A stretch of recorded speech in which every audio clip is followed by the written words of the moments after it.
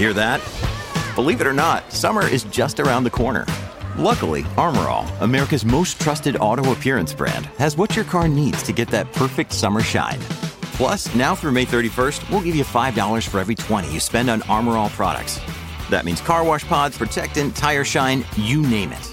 Find out how to get your $5 rebate at armorall.com. Armor All, less work, more clean. Terms apply. When you need mealtime inspiration, it's worth shopping Kroger, where you'll find over 30,000 mouth-watering choices that excite your inner foodie. And no matter what tasty choice you make, you'll enjoy our everyday low prices, plus extra ways to save, like digital coupons worth over $600 each week. You can also save up to $1 off per gallon at the pump with fuel points. More savings and more inspiring flavors make shopping Kroger worth it every time. Kroger, fresh for everyone. Fuel restrictions apply. Welcome to the New Books Network. Welcome to Peoples and Things, where we explore human life with technology. I'm Lee Vinsel.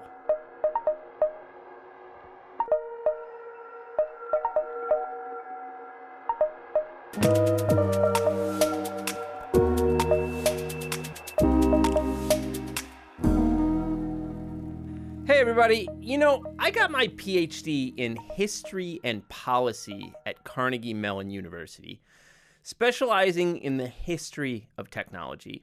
And to some degree, that's what I've always done, bring the perspective of a historian to bear on various policy debates. But there's another side of my experience there at Carnegie Mellon that is perhaps less apparent in my work. For most of my time at CMU, I was funded through the Department of Engineering and Public Policy, or EPP. And I was funded by a large National Science Foundation grant called the Climate Decision-Making Center, which brought together engineers, scientists, economists, historians, decision scientists, and others to study complex technology policy issues around climate change. Being around EPP left an enormous impression on me and shaped the way I look at things. And one of the reasons this is true is because I believe that EPP folks like Granger Morgan, for instance, had strong arguments for their positions. So, for example, at one point or other, you may have heard me talk about just how lousy human beings are at predicting the future. And I don't mean just a little lousy, I mean like thoroughly down to the core lousy. And in many ways, asking experts about the future, which is something lots of folks from journalism to academics do, is even worse. Expert understandings can get you a lot of things. Having insight to the future is not remotely one of them. And moreover, as Granger Morgan and David Keith argued in an article, maybe the worst way to think about future of all is via narrative. Narrative has all kinds of problems, but among them is that narratives about the future tend to make us overconfident in our knowledge of the future, which we don't have. And there's lots of other things I first learned in Carnegie Mellon's Engineering and Public Policy Department that after many years of analysis and thinking, I still believe in a deep way. And here's one of them. It was a kind of article of faith in the Climate Decision-Making Center that there was no single magic bullet technology that was going to save our asses from climate change, which is still true. Rather, the best way forward was a complex mix of technological and habit changes that we could achieve through a variety of policy tools. So the idea is that we need to turn away from a focus on any individual technology to a process that leads to a bunch of different positive technological changes. Now, if you hold this idea in mind, I think you should be worried about the place plug-in electric vehicles hold in current public chatter about climate change. To be clear, I'm pro-EV. Our transportation sector creates a lot of greenhouse gases. EVs are a necessary move in the right direction, but a kind of fetish has developed around this technology. Part of it is probably has to do with things like Elon and Tesla and people coming to think that EVs are sexy. Part of it probably is that humans simply have a hard time dealing with complexity, and focusing on a totemic technology is just cognitively a lot easier. But the focus on EVs leads to a number of problems. First of all, even if we switch completely over to EVs, this still leaves huge portions of greenhouse gas output untouched. Transportation creates about 27% of greenhouse gas output in the United States. EVs can cut down on that significantly, but that still leaves 73% of output, and deep industrial processes that create emissions, such as the production of steel, plastics, ammonia, and concrete, get far less attention in public conversation about climate change. EVs aren't even close to a magic bullet.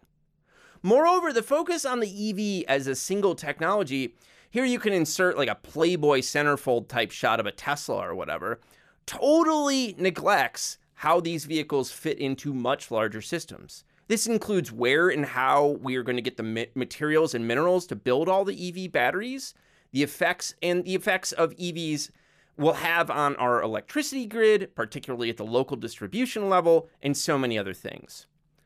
Mercifully, there has been good reporting on some of these issues recently. I have particularly seen some good pieces on bottlenecks around mining for batteries. But I feel like we are very lucky to have a new 12-part series, a systemic examination of limits around EVs titled The EV Transition Explained at IEEE Spectrum Magazine by Robert Charette. Now, I've been saying for years, one of my favorite things about my job is how many neat people I have met over the years. This became particularly true when I was working with Andy Russell on getting the maintainers going. The maintainers idea just brought out so many interesting folks out of the woodwork, and from all kinds of sectors, from industry, nonprofits, policy analysis, academia, the gamut. And Bob Charette is one of those folks for me. Bob is an engineer, a consultant, and a businessman.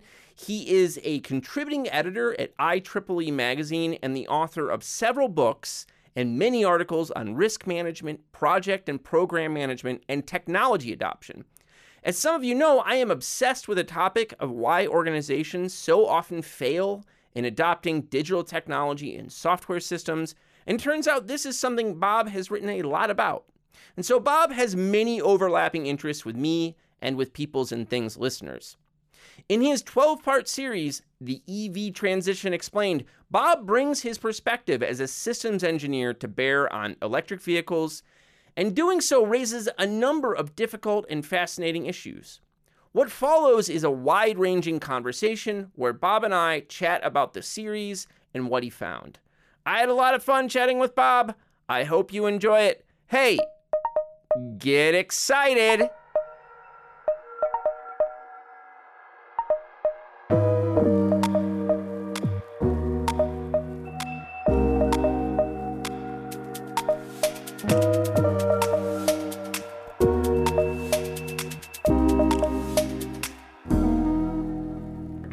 Bob, thanks so much for taking the time to talk to me today. Well, thanks, Lee, for inviting me. This 12-part series, the EV or electric vehicle transition explained, is really neat, and I've never seen such a thorough treatment of the topic so far. So how'd you come to write it, and what were you trying to do with the series?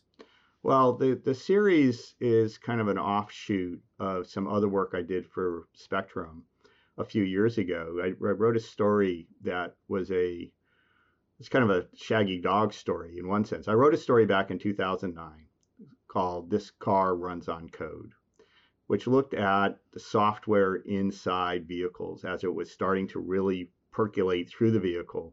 Mm-hmm. And we were talking about lots of new technologies that were coming on board. And I wrote in there that the high-end cars in about 2009, 2010 had like 100 million lines of software code in it. Right. And no one believed me until GM, the head of GM at the time, said that they expected to have 300 million lines of code in their car by 2020. Wow. So a few years ago, I decided that it was time to revisit that story. So I wrote a fairly lengthy piece called How Software is Eating the Car, which basically takes a look at how much more software is in the vehicles today and how much more would be expected to come if you were having, say, autonomous vehicles, which numbers range from 500 million on up, which is a staggering amount when you consider that the top U.S. fighter jet only has about 40 million lines of code. Wow. So there is more code. Now you can argue about, functionality and, where Yeah. the code is, but it's just the amount of complexity that's in vehicles today. I followed that up because where that story led me was to EVs, because Mm-hmm. the original story on Software Eats Car looked at basically internal combustion engines, vehicles, and some element of EVs. But I didn't really dig deep into the EV story. So I decided to dig deep into the EV story from a technological standpoint, from an automaker and auto supplier perspective. So Mm-hmm. I kind of nailed the technology side down, looking at, okay, what was really needed for that, which is lots of new skills, changes in the supply chain, change in how the automotive manufacturers need to even think about cars, because they had all, other than Tesla and a few others, didn't want to have anything to do with EVs, something that you wrote Yeah. about yourself. And so I decided that the third story was going to take a look at the EV manufacturers themselves. So the plan was, the third part of the story was to say, okay, let's go talk to Tesla, let's talk to GM, let's talk to Ford, and talk about their EV strategies. And no one wanted to talk to me, uh, Mm-hmm. which was kind of interesting in itself. But I think it was because, again, they didn't really want to get on the record too much about what their plans were and where they were going, Yeah. because again, it's such in flux, and every week people change what they're going to do, their direction. So I decided I was going to take a look at kind of making an assumption. If we assume that EVs are going to come, and EVs are going to go at scale, because we're talking, even today we're only a few million vehicles, EVs of all types, Yeah. plug-in hybrids along with zero emission vehicles. When you're talking to scale, you have to be up in the tens of millions, if not the 100 million plus mark. And so if we're getting to that level, then there's going to be a lot of changes that are going to occur. So I decided to say, okay, well, if you want to get there, what are the roadblocks to getting Mm-hmm. there? And so the original story started out as 3 parts, then grew to 6 parts, and then went to 12 parts until my editor said, stop, it's time out. Um, you know, we can't keep, you could write 100, articles on this. And so Yeah. that's where the 12 came out. So it's kind of a long, shaggy dog story, but that's kind of the process of how we Yeah. got there.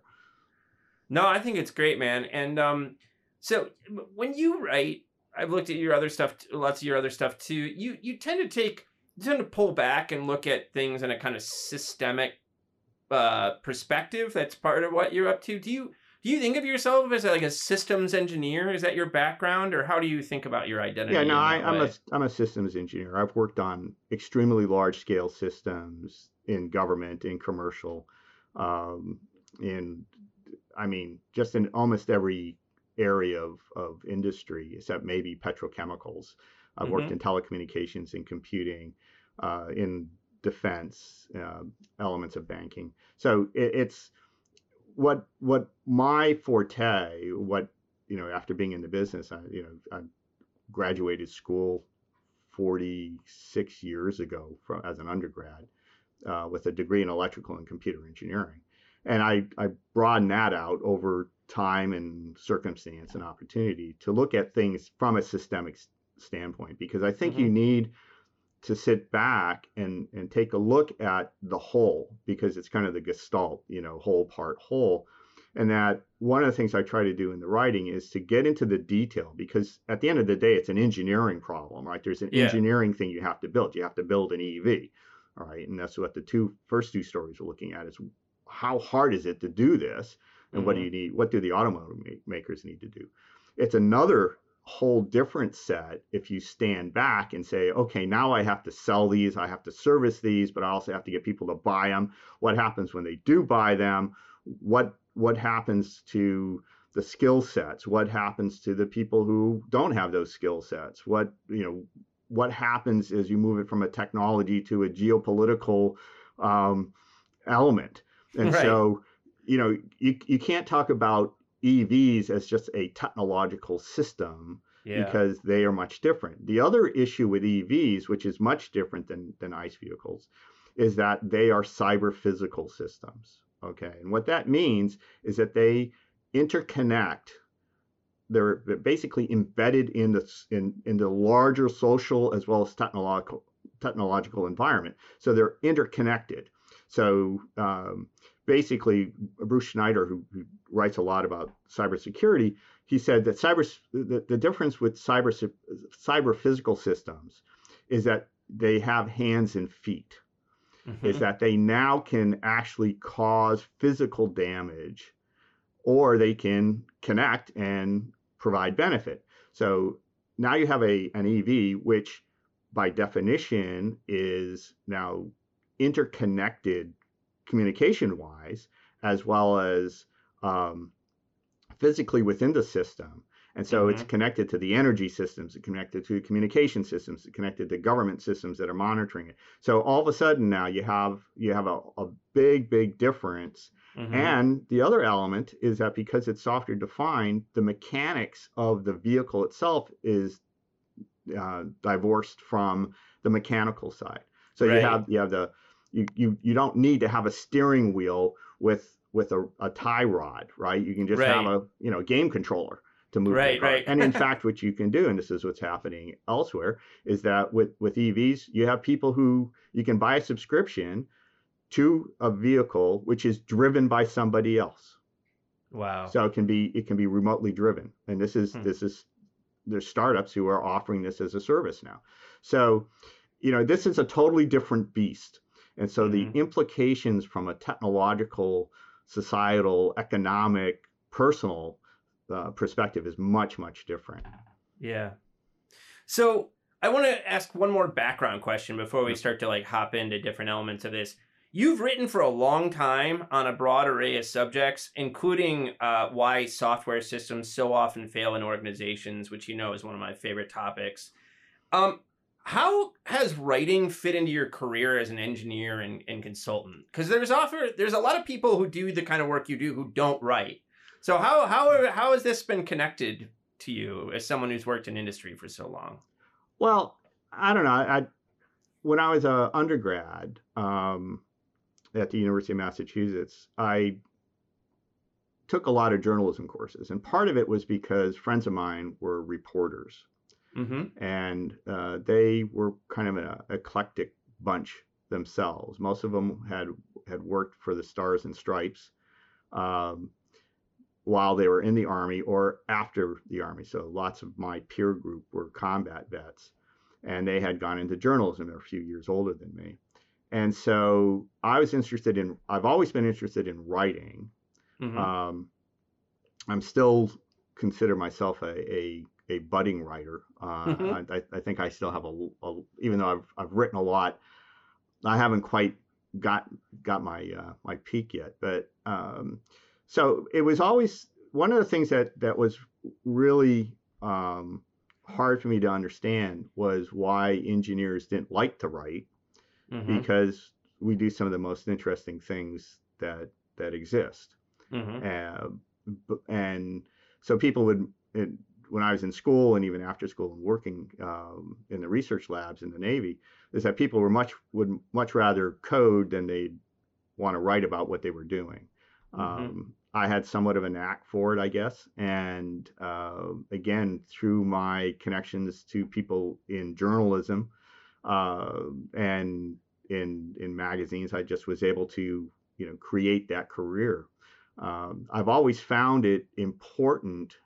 Maybe you as an educator can relate to this, is that if you want to learn about something, you got to write about it, because that's the only way that you can really dig in and you can, challenge your own assumptions, understand what's going on. Because a lot of times when I go into a story, I have kind of an idea of what I want to write about.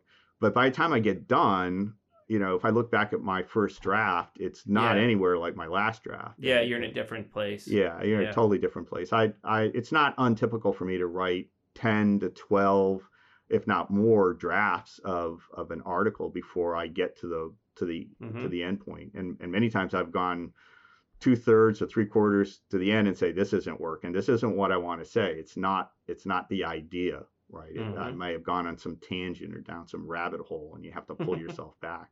But Yeah. so it's just one of those things. I'm not quite sure why people, don't like to write. Yeah.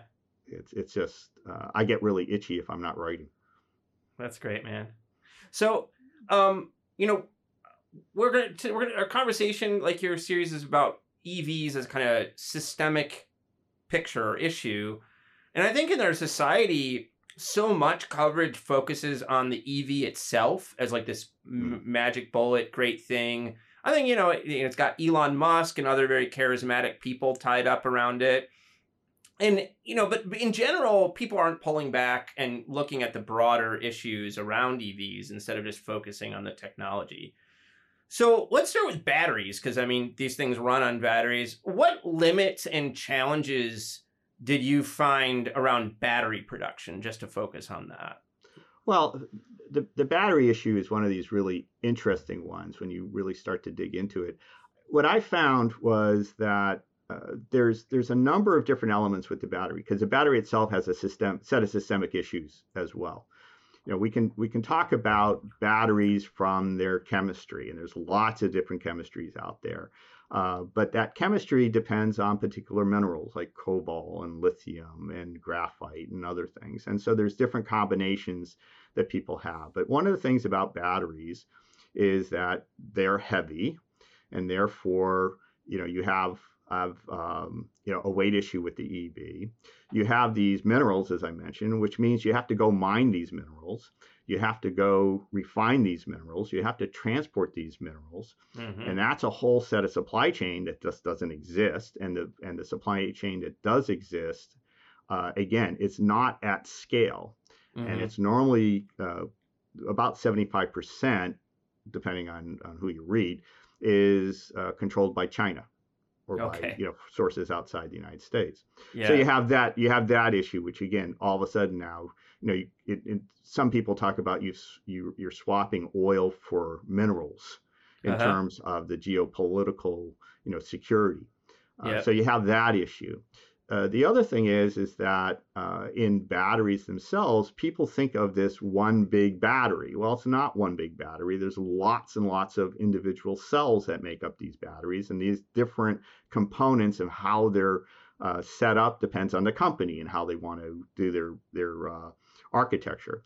That alone requires a very sophisticated set of battery management software to make sure that those batteries are able to be charged or not losing charge, can provide the energy that you need, keep the battery from blowing up, because these things they're big battery chemistry, which if they catch fire, burn for a very long time and are very hot, as we found with a number of times.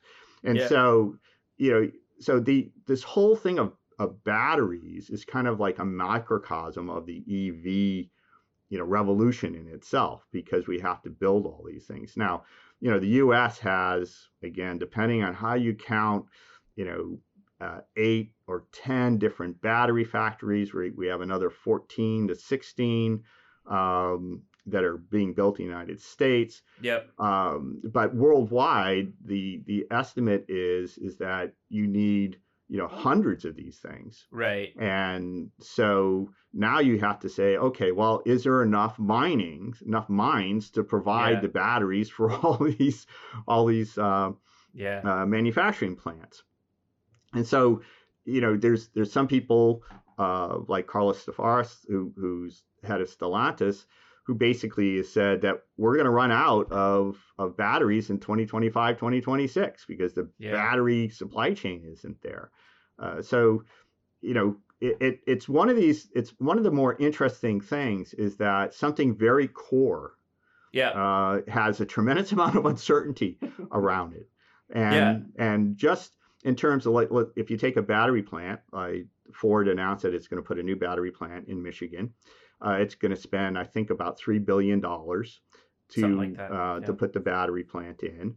But it's going to take several years for the battery plant to be built, and then it takes another length of time for those batteries to actually meet the requirements of the automotive manufacturers, because it isn't like a turnkey thing.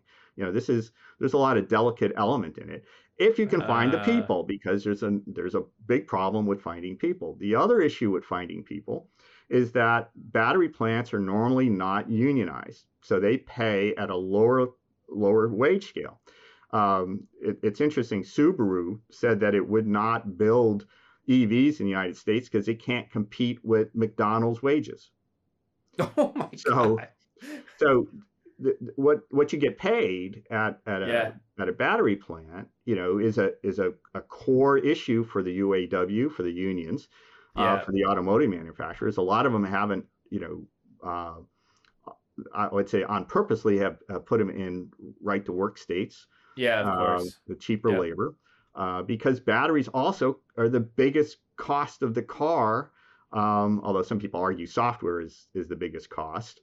Okay, it's it's probably one and two, just which way you want to call it. And so we're now in this situation where we're saying we're going to go down this EV path, hopefully mostly with zero emission battery electric vehicles rather than plug-in hybrids. And we don't know where the supply chain is coming from. Yeah. And so it's not only us, it's China, it's Europe, Australia. Everybody has made these commitments to getting rid of the banning ICE vehicle sales by 2035 for the most part, some even earlier, like the UK. And yet that supply chain, it's kind of a hope. We hope that it's all going to be there. And we hope that all the dates that we put in actually, come to be. So, that's just one element of this whole, EV transition that you need to worry about. So let's go to the opposite. We start with batteries. Let's go to the opposite end of the kind of systems story, I guess, in one picture anyway, and talk about the electricity grid for a moment. So tell us about the limits there and why, you use Palo Alto in your story as a kind of case study. Why did you find Palo Alto helpful to use? Well, I think there's a big debate, in whether or not the grid, the electrical system will collapse if you add more EVs. Yep. And if you do the numbers in terms of just the wattage or voltage or power, whatever, measurement you want to use, you could say by 2030, the grid will not collapse because of the EVs. Okay. If you just do kind of high level math. But if you actually then say, well, what about at a local area? Then the math becomes totally different. Okay. Because one of the problems that EVs have is they draw a lot of power. And they draw a lot of power from your local transformer that's around your house, the pole transformers. Now, it turns out that uncoordinated charging of EVs can reduce in fact, if you had 6 to 7, it's estimated, uncoordinated charging of EVs in a neighborhood using L2 chargers, which is your 240 volt charger that you'd have rather than just your standard plug, will reduce the lifespan of a 30-year transformer to 3 years. So most of the transformers in the United States are 25 years or older. So it doesn't take a genius to figure out that, if you start putting EVs with L2 chargers, which is the preferred charging method that people would like to have because it's faster charging, you can charge overnight without any problems, or in 4 or 5 hours if you're partially charged, now becomes a major issue for the local utility at the distribution level, because you have to remember the grid is made up of 3 parts. It's made up of power generation, transmission, and then distribution. So it's the distribution area. So when people talk about it's not going to take the grid down, they're talking about the actual power generation element. Right. And even that, people will argue with you about 2030 to 2035 if you go to renewables, but that's another issue. So at the local area, I use Palo Alto because I came across a story that said that Palo Alto, which is the city of EVs, right there in California, has highest percentage of EVs in the country. They cannot put more L2 chargers in certain neighborhoods without taking down their local distribution network. Yeah. And so I started digging in to find out, well, where else is that occurring? Well, it turns out that it's occurring across the United States. So my local electric cooperative has just done a study and showed that about 24% of the transformers are already overloaded in the wintertime. And somewhere in the neighborhood of 70% are expected to be overloaded as you go to EVs at scale. So now you have to look and say, okay, if I'm going to have EVs in a neighborhood, I have to coordinate their charging. Well, how do I coordinate their charging? Well, I can try to bribe them to charge. And that's what a lot of electric companies are doing. And what they're trying to do is say, well, do it at off-peak, do it at night. The trouble with charging at night is that transformers are designed to cool at night. So if you shift the load to the evening time, now your lifetime of your transformer drops even faster. And in fact, Stanford did a study, Stanford researchers published a study last fall that basically don't charge at night. Okay, which is against what everybody's been telling EV owners for years. Okay, and so now you have more confusion. So what you want to do is you can say, well, we can have the utility control your charging, but that requires what's called advanced metering infrastructure, AMIs. And AMI, the current version of AMI, for most utilities does not allow that. So they cannot control that charging. In fact, they have very little insight. Most utilities have very little insight into what actually is happening on their grid in a voltage setting, from second to second or minute to minute. And so now you have to say, well, now we have to upgrade the local grid and upgrade the transformers, which have, because of COVID, the prices have gone through the roof. Wait times are a year to 18 months for some of these. Wow. You also have to increase the size of the transformer, which requires a stronger pole. Okay. All right. So this, you can see kind of. Now we're bringing the lumber industry in too. Yeah. So now it's kind of this cascading effect, right? Yeah.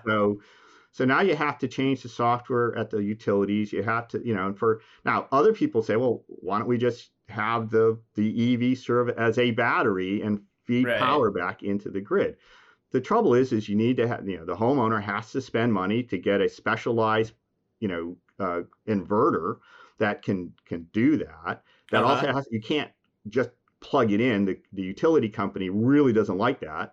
And so they have to be involved. You normally have to have a panel upgrade, electrical panel upgrade. And you need to have a lot of EVs to send the power back onto the grid. Yeah. And so, again, these are all things that are possible, but there's a lot of engineering that is required, and there's a lot of management time. So Palo Alto is digging hard into, what do we need to do to improve our AMI system, which is supposed to be sometime next year, although that may slip. They're looking at improving their transformers, but again, they're on a wait list.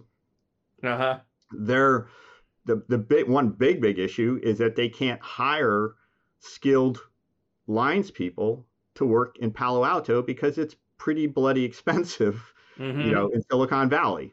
Yeah. And so, it's one of the things that Palo Alto, the council and the mayor actually sent me a note, my story saying, well, we're gonna take care of it. But every time I read the monthly minutes, it's kind of like, well, there's another problem. There's another problem. Yeah. Okay. So this is going to be replicated in hundreds of locations. Yeah. And, there's a lot of work, a lot of engineering work being done to try to manage it. And again, theoretically, okay, you could, if you had enough EVs and they had, vehicle to grid charging, and you could have everything with your transformer. Yeah, you can manage the problem, but there's a lot of things that have to occur, Mm-hmm. and people have to be willing to spend that money. Yeah. So again, part of the story is for each one of these is to try to not say that you can't do it. It's just to say, if you're going to do this, you have to be aware of all these details, these engineering Yeah. details that you need to manage, so you can make this work. And again, if you're going at scale, right, Mm-hmm. that's a big issue, right? This is, Yeah. you're doing it with, say 5,000 in Virginia and 10,000 in Pennsylvania, and you're doing that over a year, yeah, you might be able to handle that. But if you're saying, like Massachusetts, saying, well, we want 1 million EVs on the road by 2030, and we have Right. 50,000 now. Well, if I do the math, okay, I'm talking about, 100,000 EVs, more than 100,000 EVs a year, every year, Yeah. popping up in Massachusetts, which doesn't have a grid to support it. So again, Mm-hmm. it's easy to talk about a solution if you're talking about small numbers. But if you're talking about hundreds of thousands, you're talking about millions or tens of millions, that's a whole different ballgame. And I think, again, people, especially politicians, don't quite appreciate, the kind of the kraken that they've unleashed with this thing. Yeah, I mean, I just checked that California's mandate is all electric by 2035, right? Right. And other states look like they might head in that direction. But, again, that just seems, it's like being obsessed with Elon and just thinking about the car. It's just like, all right, we're going to get all these EVs. But have you seen any state level policies yet that also take into account the electricity grid and what you need to do with that? Are people building in that? Yeah. People are looking at it, but the problem is that there are so many people involved in Mm-hmm. approving a grid, right? Yeah. Approving even a transmission line, just one that's local may take 10 years of permitting Totally. to get through. Okay, Yeah. so even if there's tremendous amount of renewables ready to go onto the grid, but it takes a long. You can't just, again, it's not a plug and play. You have to be very careful because the grid is very, very fragile. Yeah. And it's very fragile in certain states versus others in certain cities. And so remember, there's thousands of electric companies, right? There's lots of producers. There's lots of people on the transmission line. Some are regulated, some are not. So again, there are so many people involved at the very local level, all the way to the federal level, not counting all the state and everybody else who's involved, that just getting anybody to agree on something is very difficult. It's not uncommon for a decade or almost two for new transmission lines to be put into place.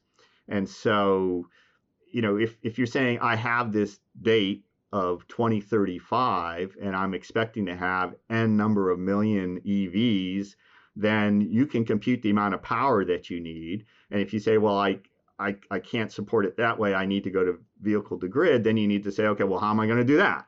And so, but I don't see anybody, sitting back and doing the real detailed analysis that you need, even in a particular state. And even like in California, what's happened there is that they've had to cut back billions of dollars in environmental spending to help with the transition to not only to EVs, but heat pumps and other elements of trying to combat climate change with electrification, because of the budget. And so, there's an assumption that government is going to have rebates, that they're going to, if they don't have any money, you don't get any rebates. And this is what's happening in California. Poor people have bought EVs expecting a rebate, and then find out that the government, that California isn't funding it. Wow. And so when they do fund it, they may get their rebate a year or two later. Well, that doesn't help them a lot. Yeah. So again, this is, it's hard to really understand. I understand in one sense why there's a big push, because you're looking and you're saying you need to reduce the temperature climb that we're being projected, and so you need to push hard. But on the same, you want to do it smartly, right? You don't want to get to a point where this is actually going to cause backlash more than already exists. And so, it's these types of things that kind of drive me nuts, because again, a lot of the engineering studies are now just being done. Yeah. Which follows policy by years. Yeah. I've had a couple friends who work around the auto industry tell me that the auto industry thinks that hybrids are actually a much better short-term solution to these issues, but they don't get as much play. Did any of the folks you interview about these issues talk about that? Yeah, just about every one, but none of them will go on the record. Yeah, exactly. I mean, well, that shows you something, right? Yeah. Well, even like with Toyota has been pounded into the ground by saying that hybrids is a way, as a transition point. Yeah. And it's basically they've had a change in leadership, who've now, the new president of Toyota is now saying, well, we're going to move much stronger into zero emission vehicles. But if you're taking a look at technologies that are not only in the laboratory but have worked out with low heat engines that can be put into hybrids, along with larger batteries that can basically get you the local mileage, then they are, I think, a great way to get to where you want to go, get your reduction in carbon quicker than if we go with an EV route and we make EVs so expensive that only a small portion can afford it, or you have to spend hundreds of billions of dollars, in rebates to try to attack that problem. And so people don't like to talk about it, because that's part of the issue is that a number of environmentalists say, well, you need to get rid of all fossil fuels, so that's going to keep fossil fuels around longer. And so it makes it harder. I can understand that argument to a degree. There's also an argument that lots of people, especially with plug-in hybrids, don't plug them in, right? They just use the gasoline motor. But again, I think I don't know how true that is. I've read different stories on that, where some say that happens, some say it doesn't. But part of it too is that, part of the issue gets us into this charging element.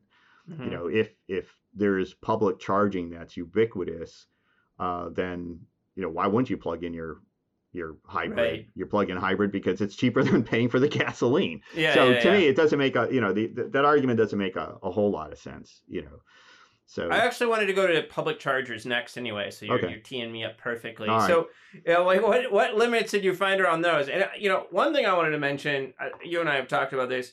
My buddy Aaron Gordon, who's a journalist at Vice, he did an article or two on fast charging stations, and one of the things I learned about through him is that, like, the super fast chargers, I can't remember the specs on them, but they use as much electricity as like 230 households or something like that. I can't remember the exact figure, but it's something like, it's north of 200 households. Yeah, they call it a small stadium.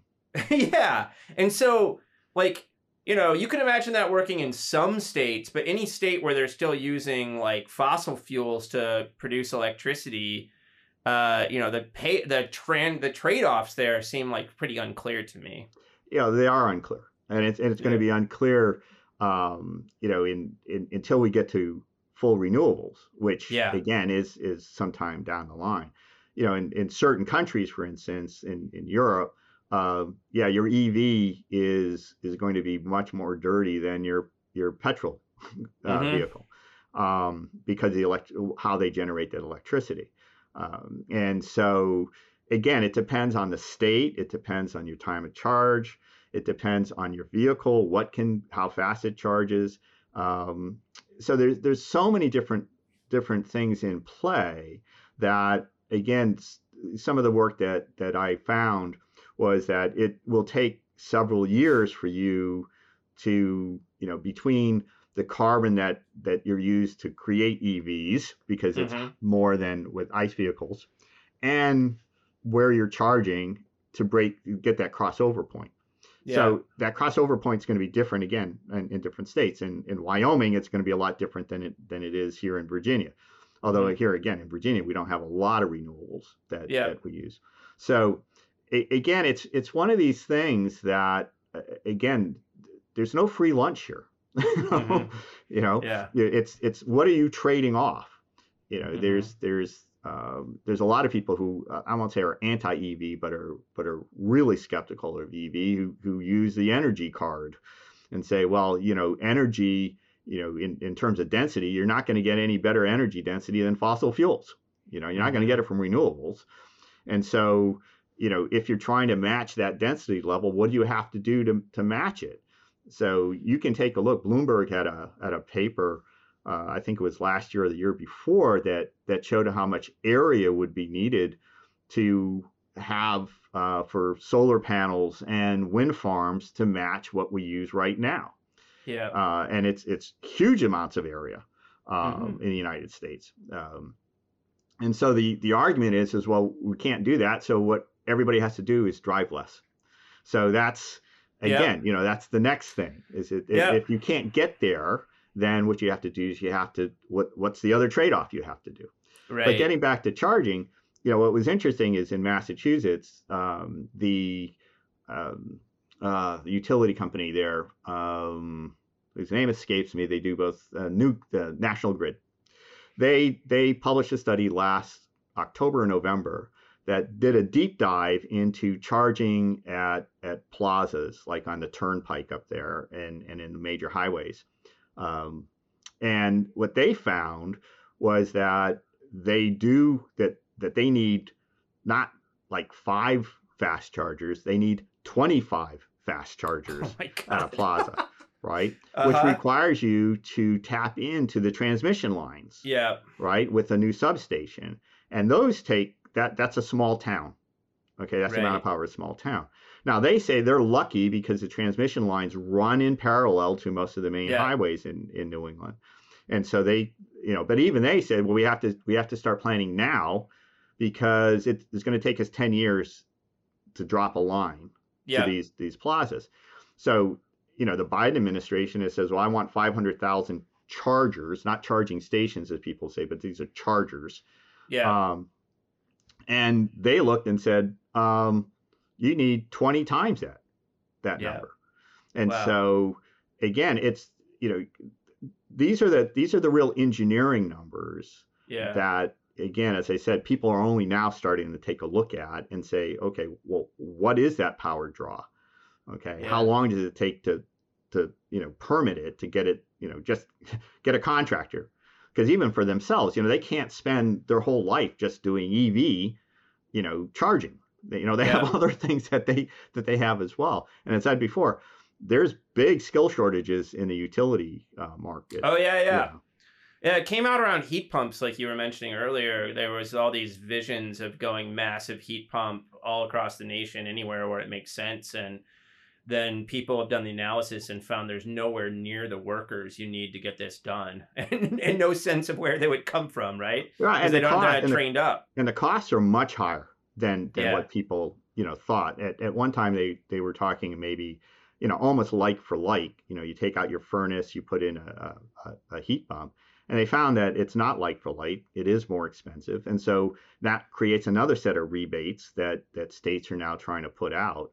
yeah, But again, like in Massachusetts, I'll pick on them. I grew up there, so I can pick on them. But they want 1 million EVs, they want 1 million heat pumps, and they would like to have 1 million solar panel installations. yeah. So how are you going to do that? right? Right. And then Yeah. who can afford it? Because even though their medium income is higher than most in the United States, there's not a lot of people who can afford to do all three, Yeah, right? totally. Yeah. And even if you say, well, your total cost of ownership will be less, well, that doesn't help me pay the bill today. No. Okay, so it's Yeah. kind of like, jam tomorrow isn't a really good argument, to Yeah. I think a lot of my friends are, they ride bicycles to work and they're big advocates for mass transit and all these things. And I wonder sometimes, I mean, this is their argument, is that EVs are a way of like stopping, like kind of trying to not have other kinds of conversations we could have about how to shift things. Because we come, the U.S. is a very driving centric nation. That's how we built our cities. And even like, I lived in Maryland in College Park for a couple months. That city is not made to walk around in at all. There's lots of places where you're basically walking on the side of a highway. So it's like, I don't know. What do you think about that? Do you feel like, that the EV we're fixated on it because we want to just preserve the way we've been living for the last 50 odd years or however Well, long? yeah, I think again, it's a friend of mine, John Leslie King, who's a professor emeritus at the University of Michigan, who studies public policy and introduction to technology. He said that all futures ride on the rails of things from the past. Yeah. And so again, we're talking about a sociological change, right? A societal change. We have built society, especially the U.S., after the 1950s along the car. Yeah. Right. You've written about that, and the idea that EVs are going to change that is I think somewhat naive, but it's also plays into the hands of the automotive manufacturers who look and say, EVs is a great source of new revenue for us. Totally. All right. If you talk about replacing, they're selling maybe 12 million vehicles a year, and that's a turnover of 20 to 30 years, and they can say, hey, we can have this big turnover in 15 years, and we can make all this other money. Of course, they're going to say, yeah, one for one. Okay. Yeah. And so the mass transit, argument gets lost. But at the same time, politicians don't like mass transit because it takes a lot of money. It takes a long time. Ridership, especially after the pandemic, most of these mass transit systems are trying to figure out how to stay solvent. Yeah, totally. And so, even if you take a look, like San Diego, has passed a bill. 160. They want to spend $160 billion in trying to improve mass transit, reduce driving, really get people to walk, get more, neighborhoods, where you work and you live and you walk and you ride your bike, and they can't pass a tax to even start funding it. And so, the resistance is going to be very, very high. And if you take a look again in the United States, where, there's a lot of people who live in the rural area, of which about 64 to 70% of the United States is considered rural. Right. How do you support them? Okay, yeah. So you're teeing me up again. Actually, yeah. That's where I was about to go. So I mean, like, you had like at least two of the pieces, and in the show notes I will link to the whole series so people can just dive in, because people should take a look at the whole thing. You had at least two pieces kind of focused on the consumer side of it and marketing and such. The one I really love, the one you wrote on super users. These are people who use their car much more than the rest of us. They turns out to be a really important part of the puzzle. And the other is just meeting sales targets and like whether we'll be able to do that. So let's talk about consumers for a little while. And why don't we start with these super user characters and how they can be converted or not? Yeah, super users is an interesting group. It's the small percentage of drivers that use a disproportionate amount of fuel, somewhere like 10% using 30% of gasoline. And so one of the ideas that was pushed by this environmental activist group called Cultura out in Seattle is why don't we incentivize them, because they're the ones who are driving so much, and get them onto EVs first. right? Mm-hmm. Well, it's a good idea if you wanted to reduce, your fuel consumptions. Get a small group who's using up a tremendous amount, get them on EVs first. The trouble is that lots of them drive SUVs. Lots of them live in rural communities. Yeah. And these people are driving, by the way, the reason for their high gas mileage is that they're driving like I forget the exact number. I think it's like 30,000 miles a year. It's a Uh-huh. huge number, but it's basically uh, 3 times the amount that normal drivers Uh-huh. drive. And so these people also pull trailers, Yeah. and as I said, they drive these big F-150s or, GM pickups.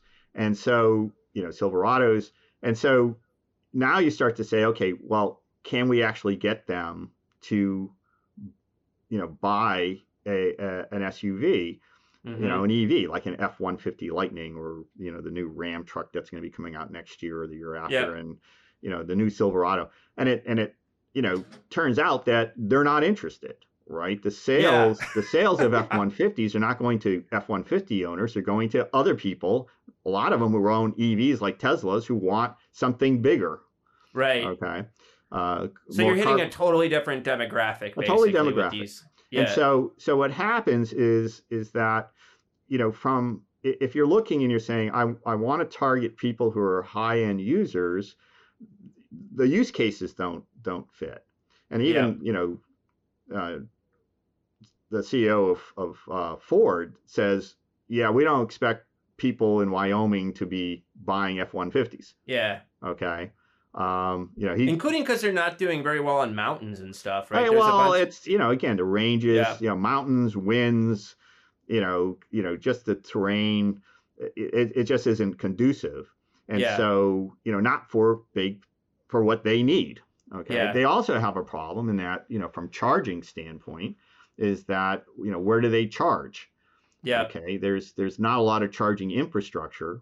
And, Wyoming, which I focused in on in two of the pieces, was really kind of this, again, an interesting case study where the superchargers for Teslas are in a couple, like a handful of cities in Wyoming, but once you go outside of those areas, those urban areas, there's nothing, right? Yeah. And the federal government wanted Wyoming to build these chargers along the highways where there was even gasoline stations weren't there, Right. right? Right. Yeah. And so, there was no way that anybody was going to drop lines 100 miles or 50 miles for a charging station, let Yeah. alone maintain it.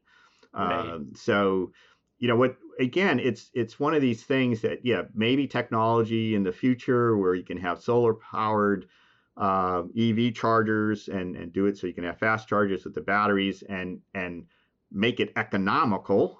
Yeah.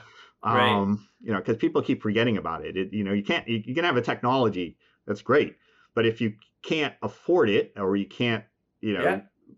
make money on it, you're not going to do it. You're not, people aren't stupid, Yeah. So what happens is that from that perspective is that a lot of use cases aren't good for EVs.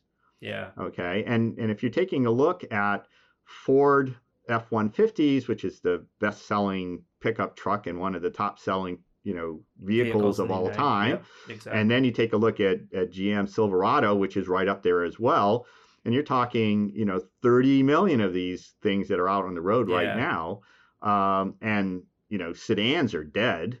And so Yeah. what's interesting, again, from a car manufacturer is that, people moved away from sedans. You can find stories, less than a decade ago saying, SUV is king, sedans are dead, station wagons are Mm-hmm. dead, right? You might have some crossovers, but it's still an SUV.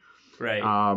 And what are these guys trying to do? They're trying to get people back into sedans or call them SUVs, except they're really tiny. Yeah. And so again, it's going to be this clash between, the use case, what people want and what they've had, and what the manufacturers are going to, give them.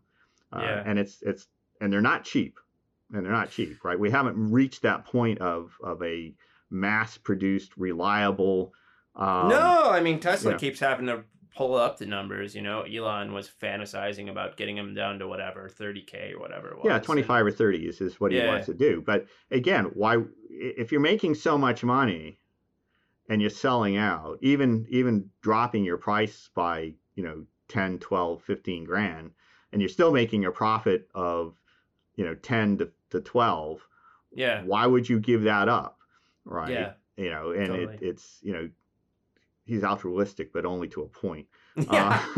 So, Well, I mean, so have you looked at sales numbers and projections? Because I mean, obviously there's states talking about going all electric by 2035 or whatever, but and I know that during the pandemic, sales went up a bit, that, sales have been moving up, but it seems to me that there's a big gap between what the policymakers want and what consumers are actually doing right now. yeah, this is, again, one of those interesting, numbers change almost daily. Mm-hmm. The Biden administration has set out a number, 50% of sales in 2030 are going to be EVs. Okay. Hopefully mostly BEVs. Okay. The automotive manufacturers back in 2021, as the EV hype started to really take off, predicted that they would sell between 40 and 70%. So they thought that they would really get by that 50% goal. The most recent studies show that they're expecting between 20 and 40%. So it's going to be below that goal. And even some people think that people are right now honing in at about 30%. But you can find some, some people, will tell you, well, it'll be 60%. Nobody knows, right? Right. A lot's going to happen in the next 2 or 3 years in terms of what are the real sales of these 50 to 100, BEV and plug-in hybrids and hybrids that are coming onto the market. I mean, it's just going to be it's a flood tide that's going to occur this year and into next year. And I've written on basically an emerging EV war, because again, if you take a look at all the numbers of models that are coming on, and you take a look at potential buyers, there's not going to be a nice fit, because these models, so many models coming on board, the automotive manufacturers have to produce enough to make it profitable. Right now, like startups like Rivian and Lucid are losing 100 grand plus. Rivian stock is in the garbage. Well, but they're losing 100. Well, why not? If you lose $100,000 for every car you sell, right, it's better for you not to sell anything. So. But a lot of these other manufacturers are not going to be far behind. Right. Even GM says that they don't think that they're going to be breaking even, making a profit until 2025, and that's if subsidies. That's counting subsidies. Wow. Ford is losing money on every Mustang it sells. E-Mustang, and so you can take loss leaders for a while, but it better be popular so you can get that brand and move it up. Yep. And if you take a look, I haven't run all the numbers in detail because, again, it's really hard to find them, that again, doesn't change on a daily basis. But if you take a look at all the automotive manufacturers, and they all have these like, well, Ford, we're going to build 2 million EVs in 2025, and GM says we're going to have 1 million, and somebody else says we're going to have 3 million, and then, VW. And you add it all up and you say, well, that's, one, where are you going to get the batteries? Two, where are you going to find the buyers? Right? Because, three is what happens if they don't? And so, I mean, there's a lot of optimism out there. Yes. And it's going to be interesting to see how many startups, survive. Right. How many large companies survive? And the next 2 or 3 years are going to be really pivotal. It's if you're late to the party, say you're not bringing out EV till 26, 28, and the market does take off, you might be left behind. Or if it doesn't take off, you're stuck there with, exactly. with these EVs that nobody wants to buy. And so you have to have something, totally different in terms of what your offering is. So, I wouldn't want to be an automotive manufacturer, and I really wouldn't want to be a supplier, because the suppliers are under even more pressure, because the EV manufacturers are all telling the suppliers, we want you to cut your prices to us, and they're like, well, wait a minute, you've been forcing that for the last decade on ICE vehicles, and now you want to have it even more on EVs. Okay, so what's in it for us again? And so this is a a pretty complex situation, regardless of what direction you come in at it. One of the pieces is on how EVs are not a climate panacea, and you have kind of 2 points in the lead into that, the intro into it. So the first one is that we're probably not going to sell enough of them to meet targets, as we've already been talking about the next couple of minutes. The other thing is that we need to change so many other things, and I think that this is another thing about the kind of sexy fetish that's the EV. It just hoovers up attention as if this is like the change that needs to happen. I'm a fan of Vaclav Smil, this engineer who writes about energy and stuff.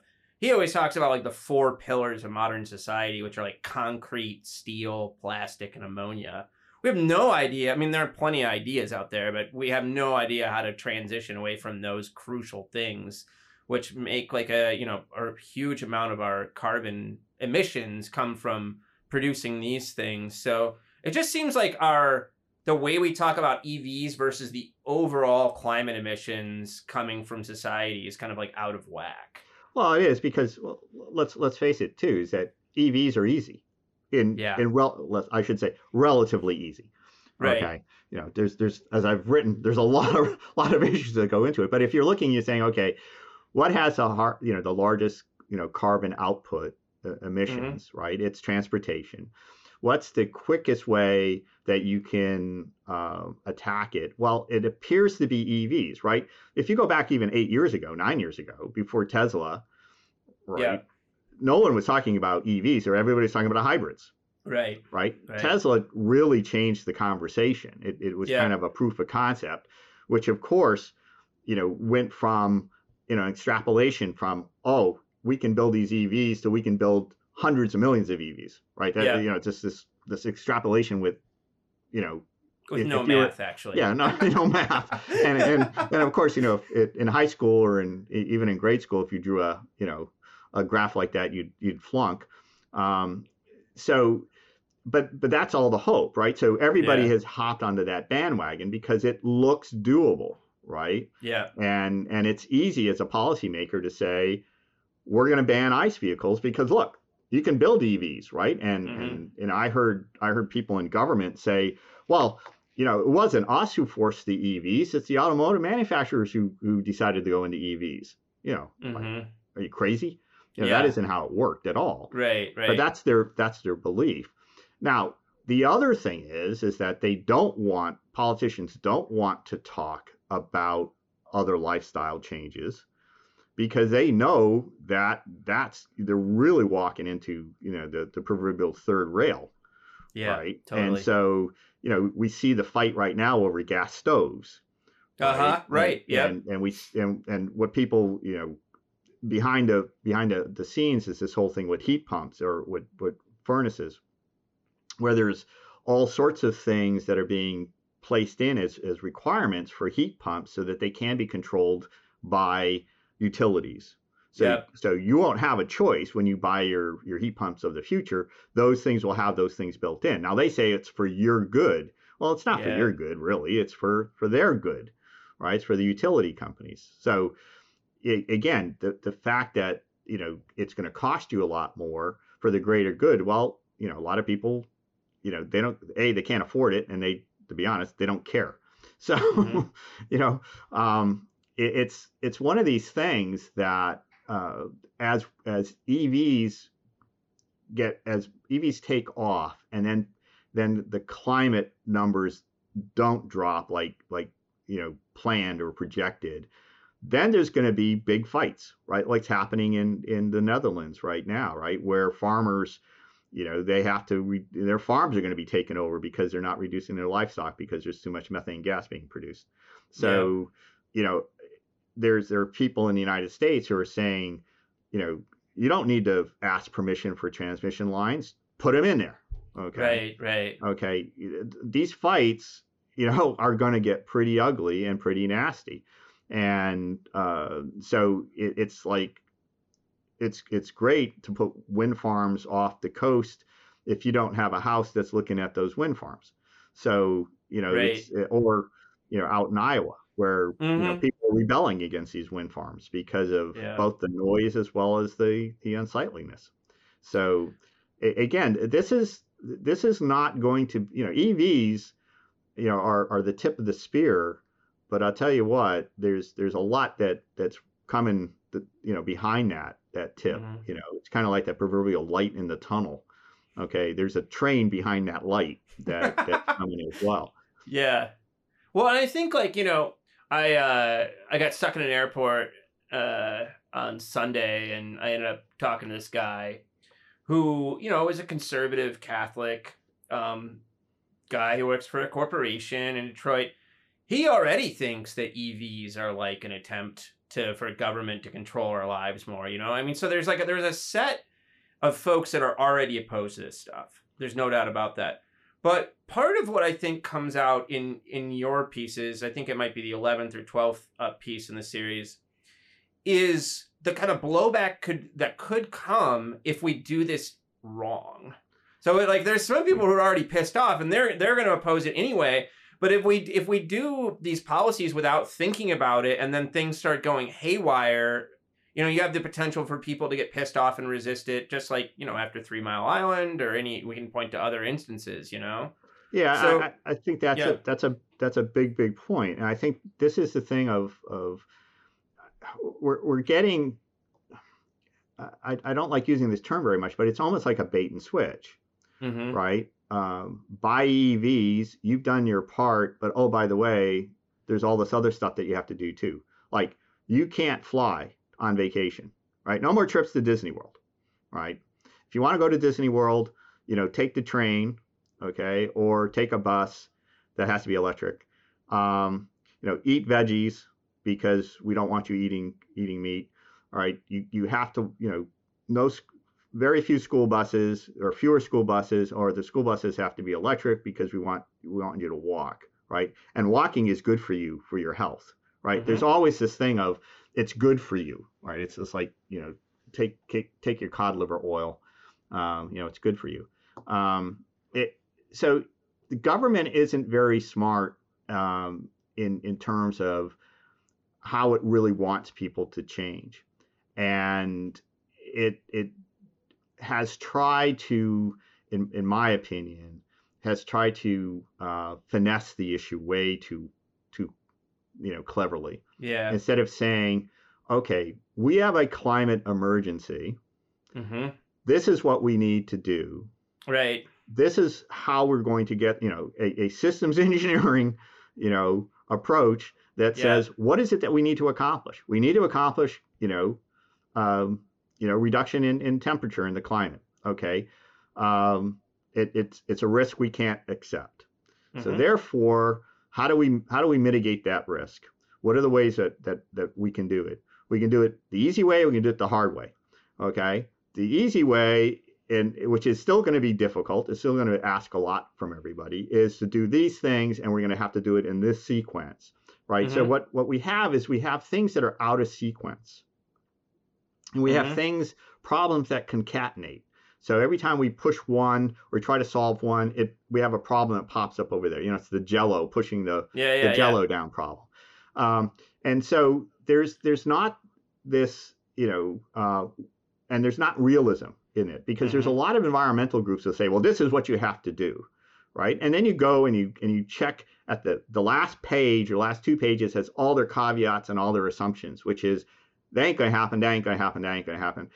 It's like, all we need to do is wait for solid state, batteries to turn up, and the issue will be solved. And it's like, okay, but betting on unproven technology isn't a really good, systems No. engineering strategy.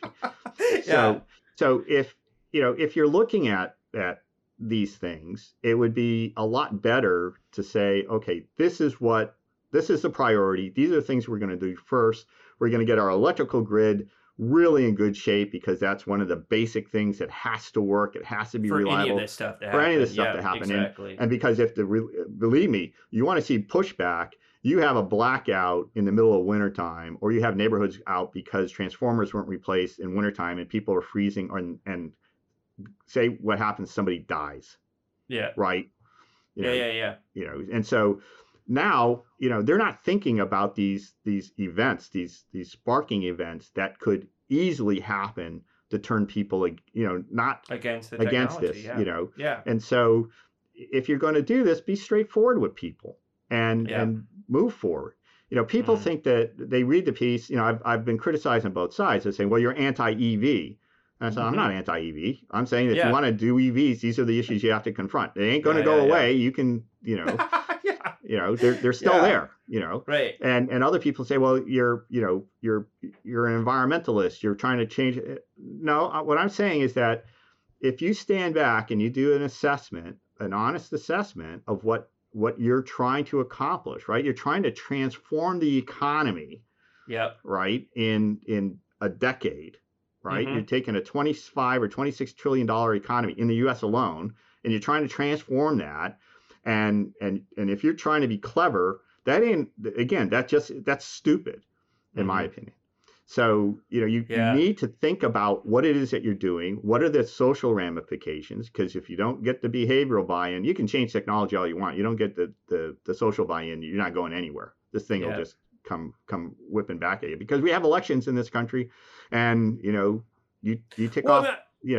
I think if you look at where Biden and the Democrats are at, just look at this past summer when gas prices went up, and here's Biden, like the pro-environmental president, saying he's going to do everything possible to get gas prices down, And it's like, if you think like those gas prices, I mean, granted they're high and they're hard on a lot of Americans who are having trouble making ends meet anyway, but that's nothing compared to what we need to do when it comes to a lot of this climate change stuff, And so I think like you see like the limits for the politicians. They can talk positively about EVs, but the real selling these massive changes we have to get through, they just can't do it in an honest way. They're talking out of both sides of their mouth. Yeah. Well, and again, even with that, the thing is that you could still, like with the transition to hybrids and plug-in hybrids along with EVs, right? Or even,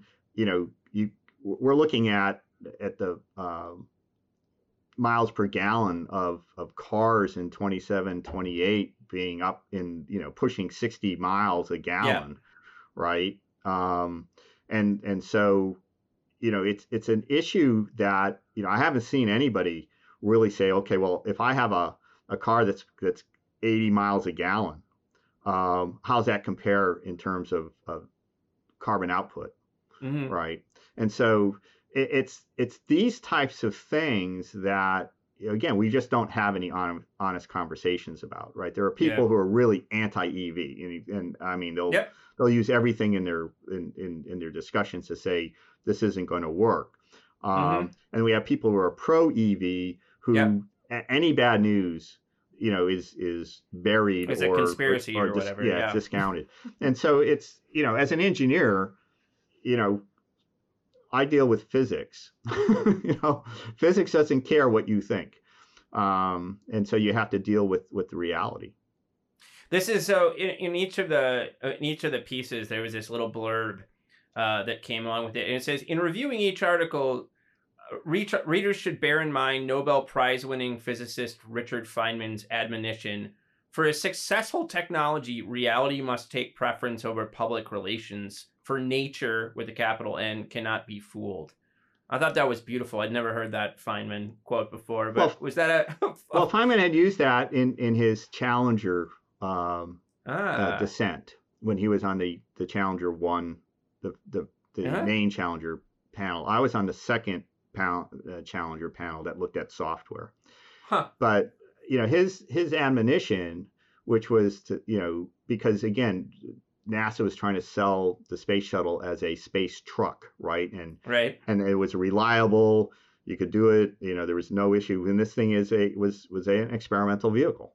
And so Feynman, was trying to bring people back to the reality where, the loss, NASA was talking about losses of 1 in 1,000 or so shuttle launches when it was closer to 1 in 100, if not less. Yeah. And so, if you can't be honest about what's going on, you're going to get burned, right? At some point in time, any assumption you make is a risk that you've accepted, and people forget that.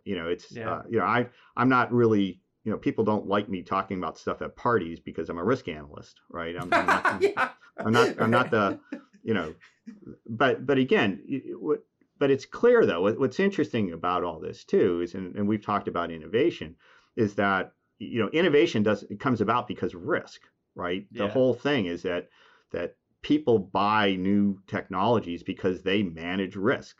John Bernstein, who's a historian, basically said all technology is about managing risk.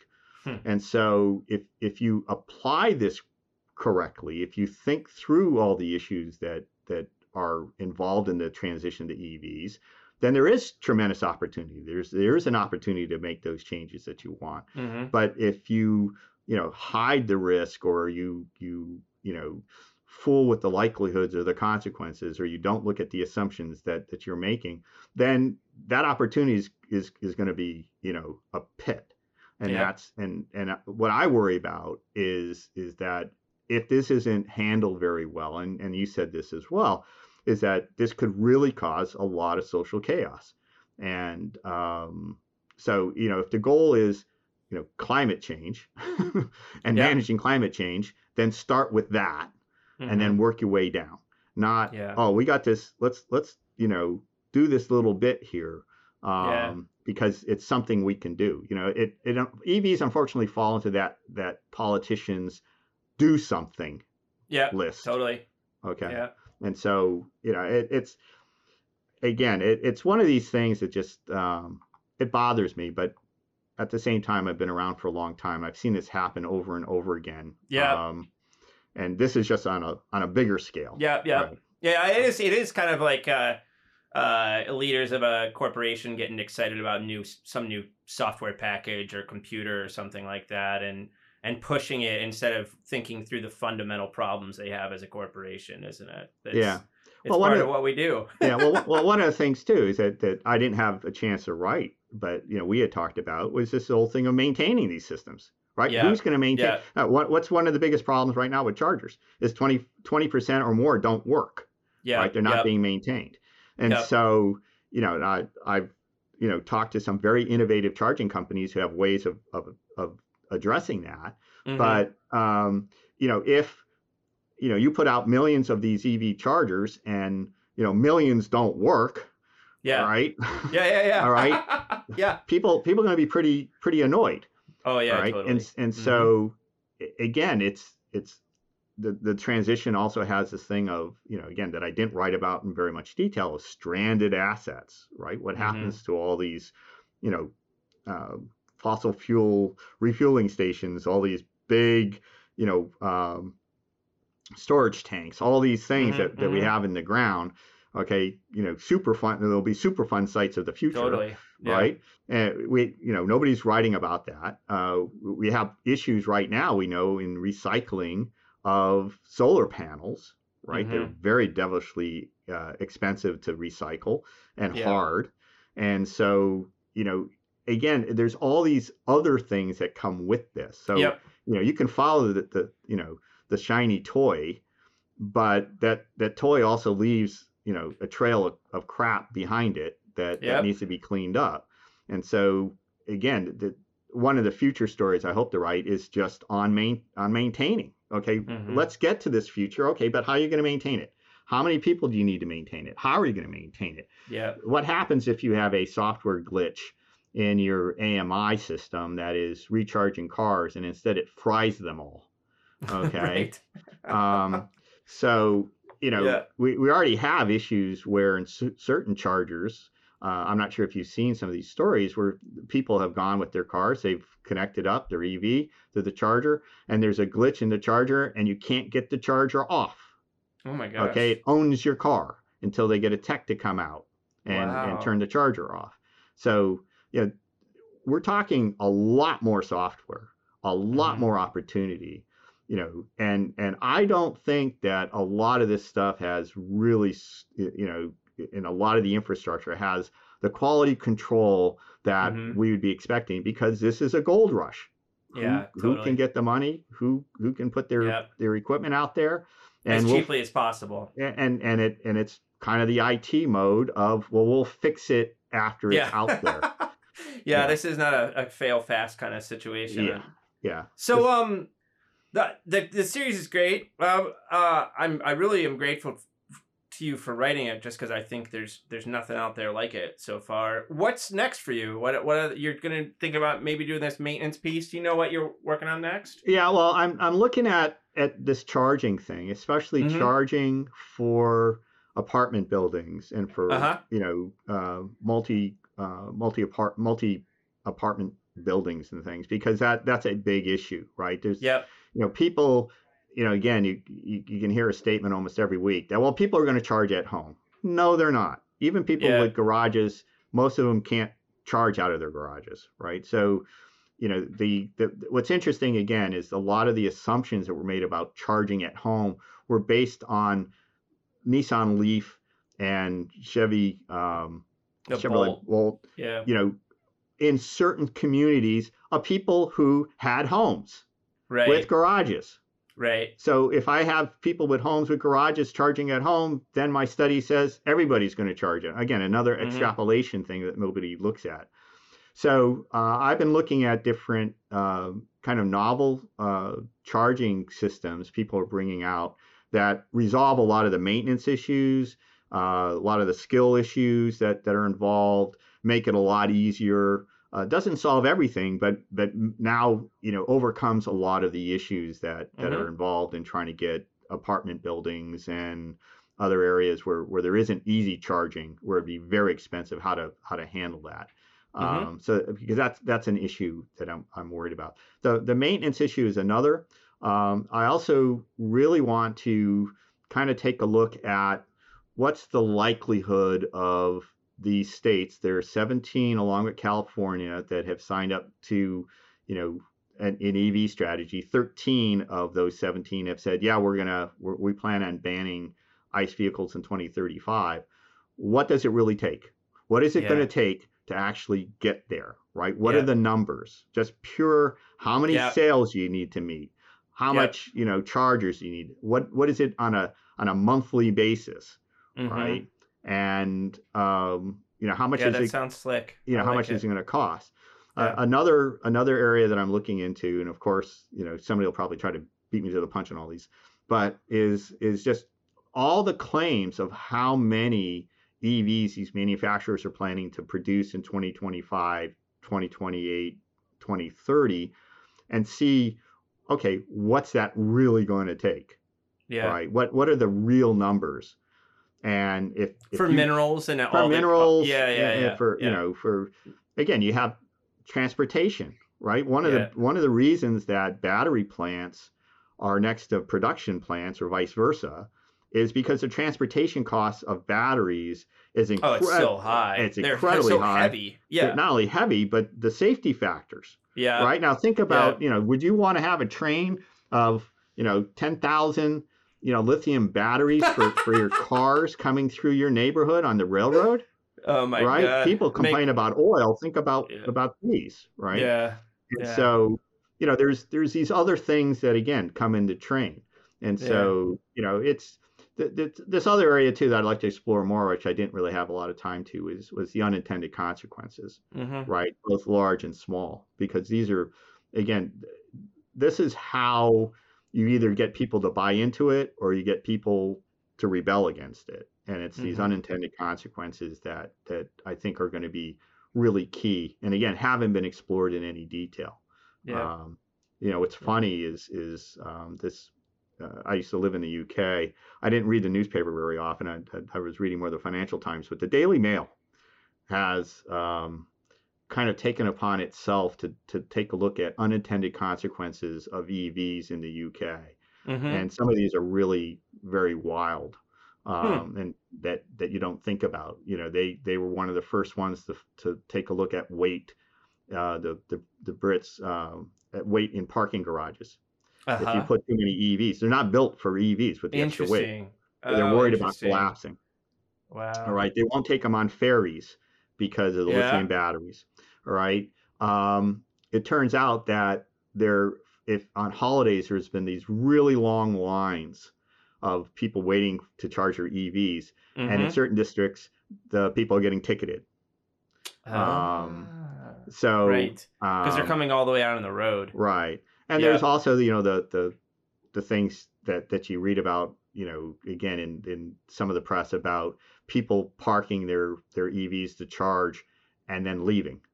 Right. There was an interesting story in Australia about, somebody, doing that at one of the chargers. And then when he came back, they asked him, well, where were you? You've been gone all day. He says, well, I went out ballooning. So I see. So it's kind of like, again, this whole, there's issues like in the West is that, you can't charge your truck with a trailer. Yeah. Because of the way where they're set up. Where they're set up. There's lots of chargers that are not set up for handicapped people. Totally. Okay. Yep. There's lots of chargers that are out there in the open air. Okay. Yep. To try being an old person. Yeah. Your grandmother going to go and charge. Yeah. Okay. And so again, the story always comes back to, well, people are going to charge in their garage, and it's like, again, think. That's all I'm asking people to do is think.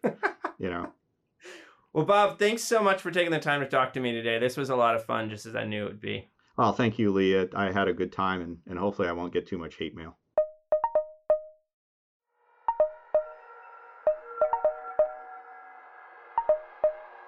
I hope you enjoyed this episode of our podcast. You can reach us with questions, comments, and suggestions at leevinsel@gmail.com or by following me on Twitter at STS_news or on YouTube at People's Things. Our podcast is distributed by the New Books Network, the leading platform for academic podcasts, so that you can find us wherever you get your podcasts. People's and Things, like most things in this world, depends on the work of many people. I want to thank my brother Jake Vinsel for writing the music for the show. I want to thank my buddy Juliana Castro for designing the logos for the podcast. You can check out her work at julianacastro.co. Joe Fort is the producer for the podcast, and Mandy Lamb is the production assistant. This podcast and other Peoples and Things programming are produced in affiliation with Virginia Tech Publishing and supported by the Center for Humanities and the University Libraries at Virginia Tech. For information about other podcasts from Virginia Tech Publishing, visit publishing.vt.edu. For the entire Peoples and Things team, I am Lee Vinsel. And most importantly, I want to thank you for listening. Thanks.